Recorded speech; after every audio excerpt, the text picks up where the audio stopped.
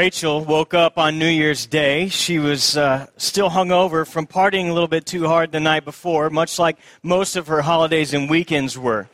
And she laid there in her bed thinking on this New Year's Day not how excited she was about the new year, not about her college graduation that just took place a few months before, but she lay there thinking about all the failures that she'd had, the broken promises that she'd made to herself the year before.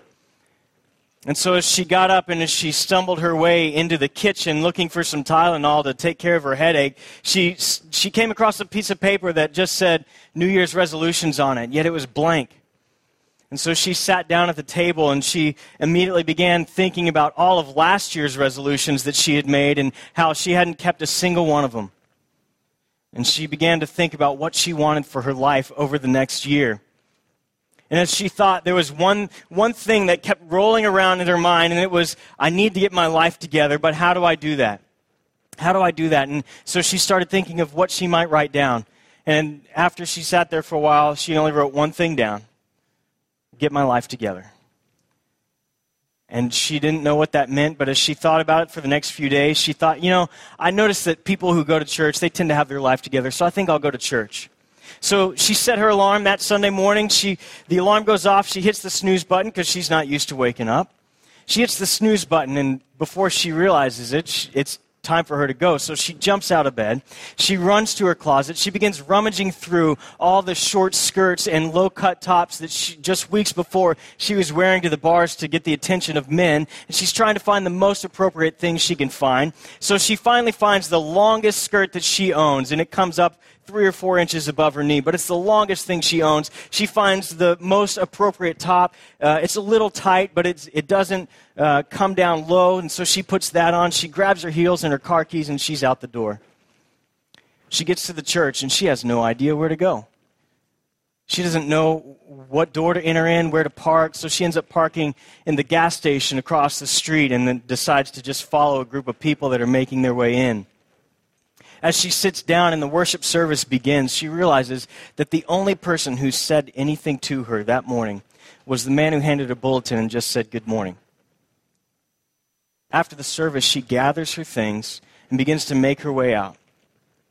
While she's walking through the lobby, she hears a voice behind her say, "Excuse me, miss?" And she stops and she turns around and she's excited because she sees another woman walking towards her and she thinks, maybe I'm going to make a new friend. Maybe she's going to ask me to go to lunch with her and her family. The lady pulls her over to the side and says, "I just wanted to ask you, didn't your mother ever tell you it's not appropriate to wear clothes like that at church?" Rachel never went back to that church. The problem that I have with the local church, and I could say this because I'm a pastor, but the problem that I have with the local church is that so often churches are designed for church people. Right? We've all experienced that. We've all been there before. And I can admit this. I grew up in the church. I'm a church people. Church people are the ones who can find the book of Nehemiah as fast as the pastor's wife. Right? They know where to park. They know all the songs. They know when to sit down and when to stand up. Right? Church people. I'm a church people. And most of us here, we can say it. We're church people. In fact, let's say it together. We're church people, right? Most of us are church people. But the problem with churches being designed for church people is that sometimes we want to invite someone to church who's not a church people. In fact, maybe you're here this morning and you're thinking, you know what, I'm a little bit uncomfortable. And the reason you're uncomfortable is because you're not a church people, and churches are usually designed for church people, right? And I actually just had an experience with this. One of my good friends from high school, he's 2 years older than me. He's my brother's age, but I was kind of a tag-along with my brother. When you're a freshman and your brother can drive and all his friends can drive, then your freshman friends aren't so cool anymore. You go hang out with the older kids. So Nick is my good friend. And we would go to the gym. We'd be at the high school gym at 6 a.m. in the morning. He was a football player. He'd show me stuff, how to get stronger and all this. And so Nick was always a good friend of mine. And over the last couple years, I've kind of kept up with him on Facebook and have just seen a lot of the hurt and struggles and different things taking place in his life. And the one thing that I've wanted for Nick more than anything is that he would come to know Jesus Christ as his Savior. And this past December, last year, I saw that Nick put his trust in Christ as his Savior. And I was reading about how he's growing in his faith, how he's reading Scripture, and he's just growing big chunks of Scripture, like an entire book in one day of Scripture. And he's just loving it. And then all of a sudden, as I thought about Nick, and all my excitement left me, a sense of dread came over me. Because I realized that now that Nick's a Christian, he's got to go where? To church, right? What kind of church is he going to go to? Like, he may not know. He may not have anyone to bring him to a good church. And what if he goes to a church and there's special music?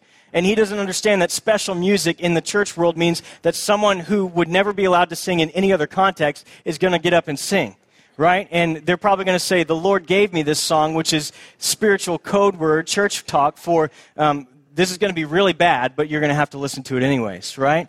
And he's not going to understand that the reason this person is allowed to get up and do the special music is because she's the chairman of the deacon's daughter. And he probably doesn't even know who the chairman of the deacon, what that is. And he doesn't care.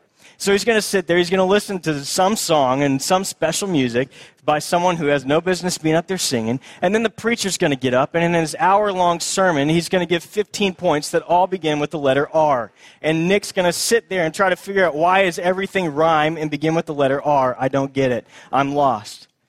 Thankfully, I had a chance to connect with Nick, and he found a great church, and none of that happened. But let's be honest, how many of you have ever had that fear or experienced something like that? Like, you bring someone to church and you're like, oh man, I can't believe they're doing this. And you're trying to explain to them everything that's going on over here on the side. And the reason for this is the gravitational pull of every local church is towards insiders, right? That's just the way it is. The gravitational pull is towards insiders. And if we're not careful, it would be easy for us to become a church designed for church people. And the problem with that is that when we think about it, and when the people around us think about church being for church people, they might begin to think that if the church is for church people, then maybe Christianity is only for church people. And if Christianity is for church people, then maybe Jesus only died for church people. But none of us believe that, do we? No, we don't. In fact, we can all probably recite this verse together. It's the first verse that I learned, probably the first verse that many of you learned. For God so loved the world, right? It doesn't even say, for God so loved the church people. It doesn't say, God so loved the people who can find the book of Nehemiah as fast as the pastor's wife. It doesn't say, for God so loved the people who know where to park. They know how to get in. They know how to get out and beat everybody else to the restaurants. It doesn't say that. It says, God so loved the world. And so we have to do everything in our power to make sure that we aren't pulled to become a church for insiders, right?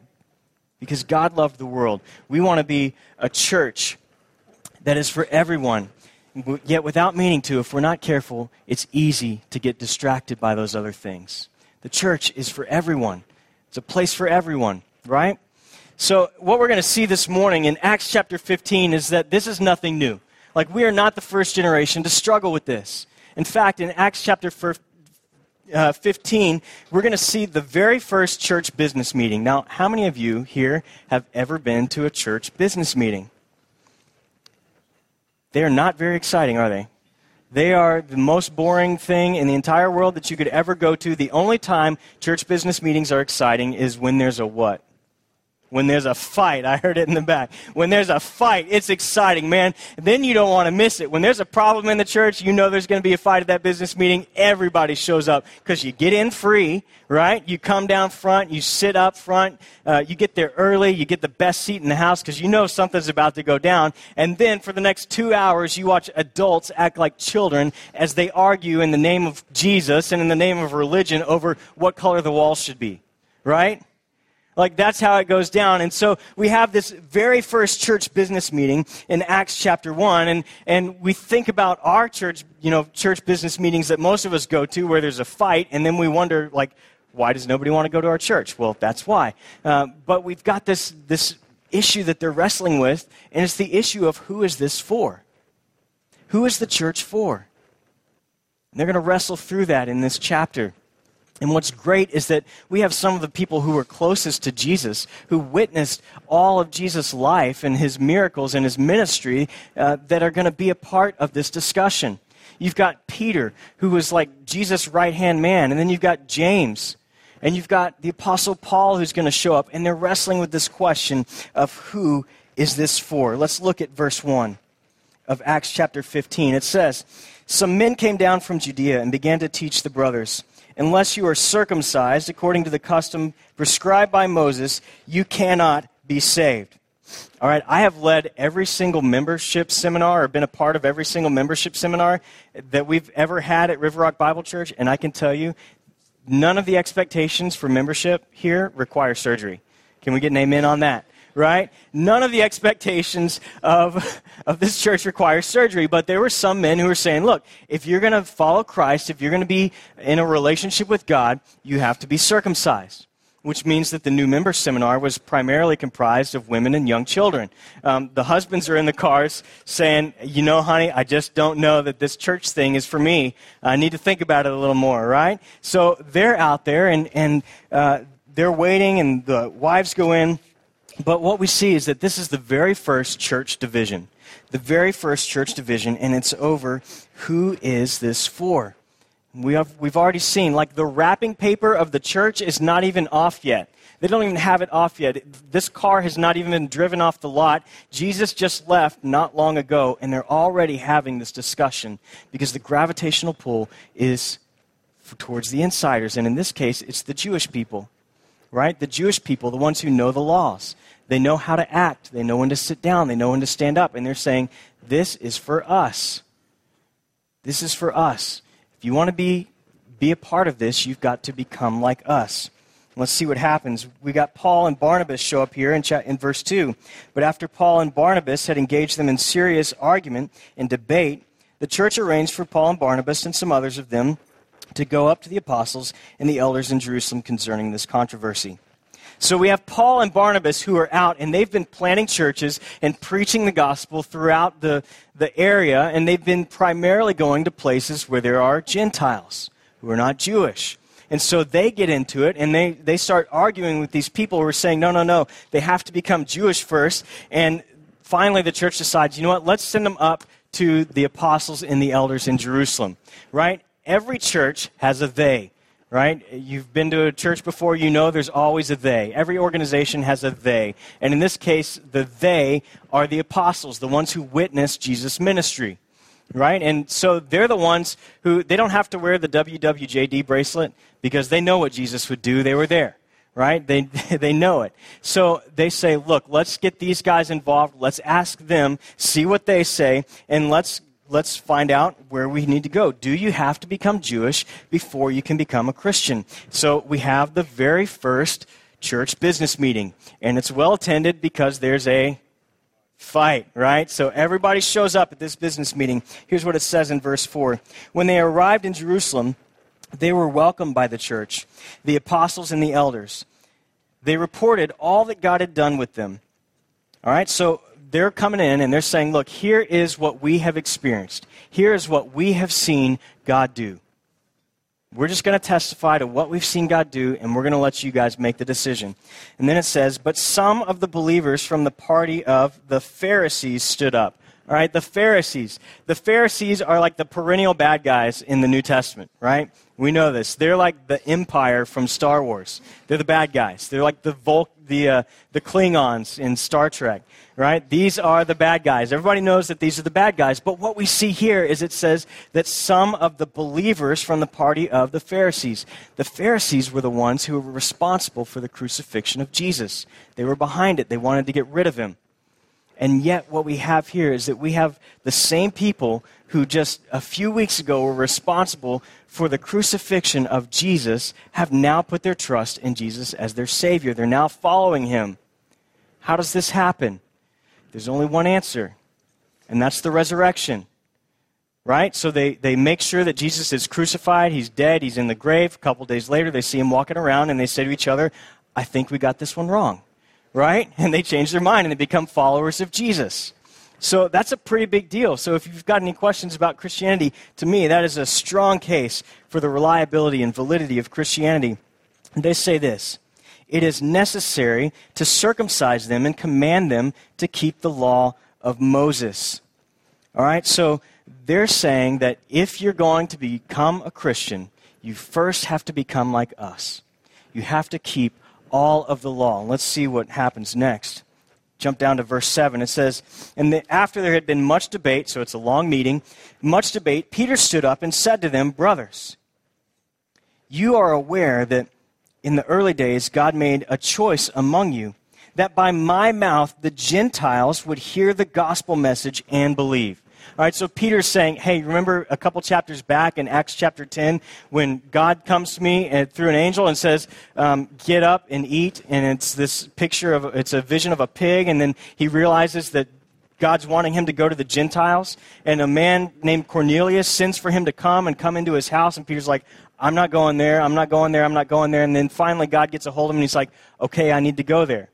Like, God is calling me to go to the Gentiles, and he's reminding them of this, that don't you remember that God called me to preach to the Gentiles? And then in verse 8, he says, and God, who knows the heart, testified to them by giving the Holy Spirit, just as he also did to us.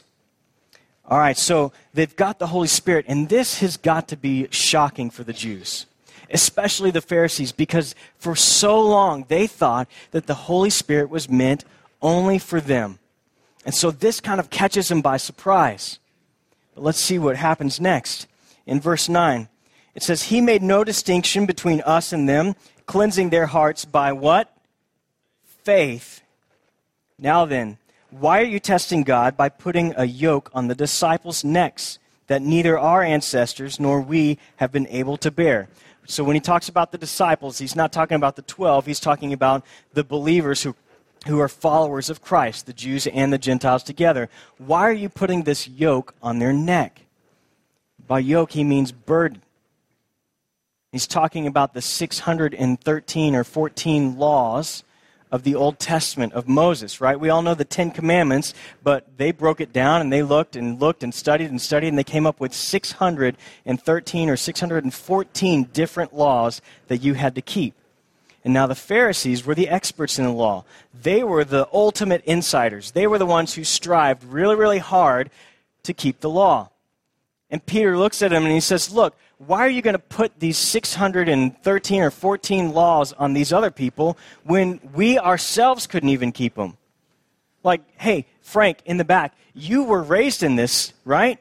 You were raised in the synagogue, yet you've made sacrifices before you came to know Christ, right? I saw you at the temple. You never were able to keep the law perfectly, were you? Well, no. Jim, it wasn't that long ago that I saw you going to the temple. You were carrying your goat, and you were going to make your sacrifices. You haven't been able to keep the law perfectly either, have you? Well, no. At this point, it falls silent. It falls silent in the meeting. Everyone understands that something is happening here. When we look down at verse 11, it says, on the contrary, we believe that we are saved through the grace of our Lord Jesus in the same way they are. We are saved by grace through faith. It's that simple. The same for us as it is for them. Now what happens next is Paul and Barnabas get up and they begin sharing some of their experiences, a little bit more of their experience. And then James, who is the brother, he's the brother of who? Does anybody know? Brother of Jesus, right? So he's got kind of special standing because he's the brother of Jesus. James is going to stand up, and James is actually kind of the head of the church in Jerusalem at this time. Now, here's the thing about James. He didn't come to be a believer in Christ until later on, right? We know that early on he wasn't a believer, and it was later on. And here's the thing. Here's another testament to Christianity. Just think about this.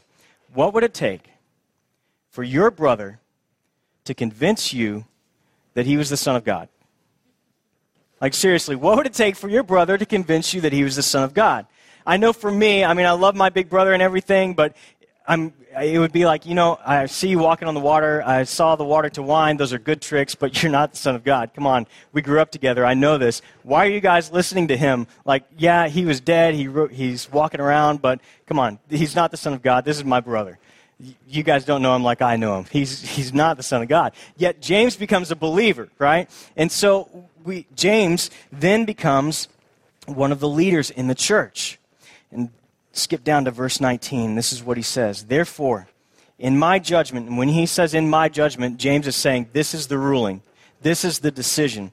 In my judgment, we should not cause difficulties for those among the Gentiles who turn to God. Did you catch that? This should be like the marching order of every local church. Some translations, I think the NIV says, let's not make it difficult for those who are turning to God. Let's not make it difficult for those who are turning to God. He's saying, look, we need to remove every stumbling block out of the way that would cause someone to come to a church and trip over the stumbling blocks. But here's the deal. The cross itself is a stumbling block. And that is one that we must not remove. The cross itself is a stumbling block. And what he's saying is, look, let's get rid of the other distractions and things that might cause people to bail out before they even get to the cross. Because we know from Scripture that it's okay if people struggle and they wrestle and they grapple with the issue of the cross and salvation by grace through faith. That's okay. If that's the thing that turns them off, that's fine. What we've got to be careful of is that what we're doing, the way we approach things, aren't the things that turn people off. We want to give them the chance to wrestle with the cross. We don't want them walking away before they've even approached the cross. Right? So he goes on. He says, let's not make it difficult for those who are turning. And I love what he says here. He doesn't say turning to Christ. He doesn't say turning to faith. He says those who are turning to God. Those who are turning to God, let's not make it difficult. Let's do everything we can to help them move forward so that they can grow in their knowledge, in their intimacy, in their relationship with God. Let's make it easy for them. Verse 20, he says this, 21. Therefore, in my judgment, verse 20, but instead we should write to them to abstain from the things polluted by idols, from sexual immorality, from eating anything that has been strangled, and from blood. All right, so he breaks it down. He's going to sum up the law in a couple of easy things. He's saying, look, let's be sensitive to those who are already inside the church, and let's give them let's give them just some of the basic moral laws that we could all agree are good things. And he says, let's also not offend those who are already in the church, right? So they don't just throw everything out. They say, look, there are some things that we need to ask them to do that as believers they need to be doing. Not as a way to come to faith, but as those who've put their trust in Christ, here are some of the things that they ought to be doing, abstaining from, right? So that we can be sensitive to those that are already in the church, the Jewish believers. And he gives them just 3 simple things. But let's not put all 614 laws on them and keep them from coming to faith. And then we see in verse 30 and 31, it says, so they write this letter, they draft up the letter, and they send them out, and they're getting ready to go. It says they send them back to the synagogues. He says, for since the ancient times, Moses has had those who proclaim him in every city, and every Sabbath day he is read aloud in the synagogue. So he gives the reason here. He says, look, people throughout this region, they know the laws. They know the word of Moses, and we want to be sensitive to them also. We want to make sure that we don't do anything that would keep them from coming to faith. But again, we're not going to put all 614 laws on them.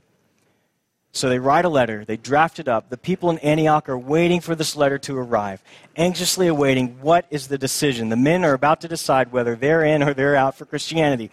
And so in verse 30 it says this, then being sent off, they went down to Antioch. And after gathering the assembly, they delivered the letter. I love this. When they read it, they rejoiced because of its encouragement. And I wrote down here, especially the men, right? So the decision comes back, look, you don't have to be circumcised to become a believer. And they send that letter off, and it's encouraging to the believers. It's encouraging to those who hear it. So what we see is very early on, we've got this struggle of who is the church for? Who is this for? Is it for the insiders or for the outsiders? And I love what James says. Let's not make it difficult for those who are turning to God. Let's not make it difficult. Unfortunately, it was just a few generations later in 1091 that the Pope, the head of the church at the time, he declared war against unbelievers and sends men, women, and children to fight in Jerusalem and to kill many innocent people and reclaim some land.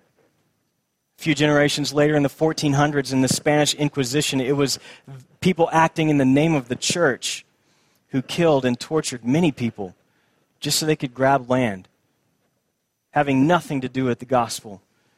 They were just making it difficult for people to come. And then we have the Reformation, and there's this rebirth and renewal. People are re-embracing the idea that you can come to faith through Christ alone, and it's very simple, and you can have that personal, intimate relationship with God. And things are good again. They take away the difficulties. They say, look, here's the one thing. Trust in Christ. That's it.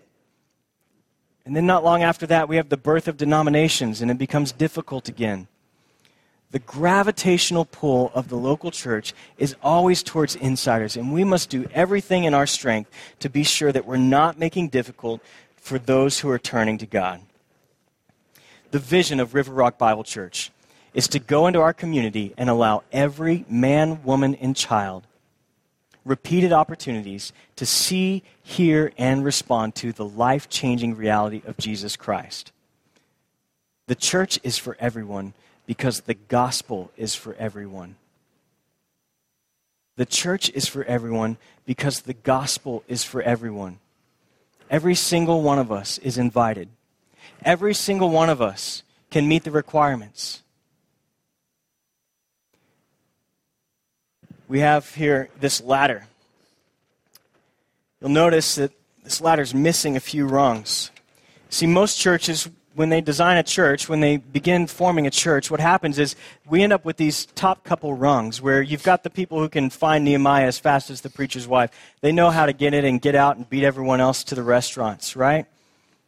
We got churches that are designed for church people. But let's be a church that puts all the rungs back in the ladder. We want to be a church that puts all the rungs back in the ladder, where we have a place for those who are wrestling with the gospel, for those who are just not even sure about the scripture, and whether it's the word of God or not. And we want to have all these rungs so that we can see people continually move closer and closer in their relationship with God. And we want to see people at all times, in all places, being engaged in the life of this church. Because the gospel is for everyone, right? The gospel is for everyone. The invitation is open to everyone, and everyone can meet the requirements. What is the requirement? Faith. Faith in Christ alone. Simply saying, I'm putting my trust in Christ and Christ alone as my Savior. That's it. That's the one requirement. My challenge to us is that as we go out, that we would know what it is God has called us to do. That we would have stories of people whose lives are being changed. People who are drawing closer and closer to God. Now, here's my challenge for the church people, right? Church people like me, like you know what felt boards are. You know what a quarterly is. You know what a Sunday school lesson is. You bring your tithe to the church in your little envelope, right? Church people, here's my challenge. Let's be a church. Let's be a generation that puts all the rungs back in the ladder. Because the church is for everyone. Because the gospel is for everyone. We want to reach every man, woman, and child with the life-changing reality of Jesus Christ. Let's be a church for everyone. Let's do as James said. Let's not make it difficult for those who are turning to God. At this time, Stephen has, and Todd in the back there have some little handouts that we have for you. We've got enough for every family to take one. And on this sheet are just a couple of ideas of how we can take this conversation further, how we can move on as a raise your hand if you would like one of these. It's got some information, some things on here for you to discuss with your friends, family, your small group. And it's also got some ideas of things that we need to be aware of as individuals. Because, right, we don't go to church, we are the church, right? And so as the church, we need to be aware of our own actions and our own steps in what we're doing, and be aware if there's anything in our lives personally that is turning people off from God, that's making it difficult for those who are coming to God. So we've got these for you. You can just look through those, read through those. It's good stuff. I really enjoyed going through it this week and looking over that. It made me think a lot. And what I'd like to do now is for you to just take two. At the end of the message, we like for you to take 2 minutes and just reflect on what is God saying to you this morning. Maybe you're a church person and God is saying to you, hey, do you realize when you come in and you sit down and you don't talk to anybody, that maybe there's someone who needs you to talk to them? And maybe you're realizing that this morning, that, hey, I'm going to make an effort to talk to 2 new people every week when I come. Maybe you're not a church person. And if you're not a church person, I want you to know that you are in a church that is committed to putting all the rungs back on the ladder.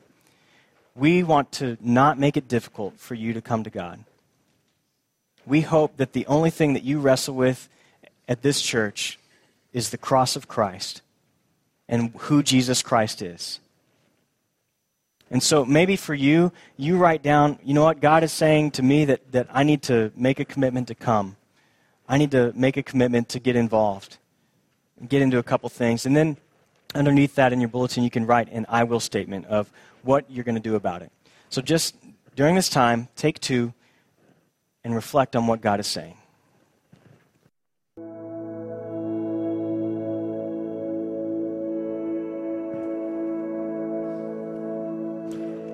Father, we thank you that there's only one requirement to come to you, which is faith in your Son, Jesus Christ. In Jesus' name, amen.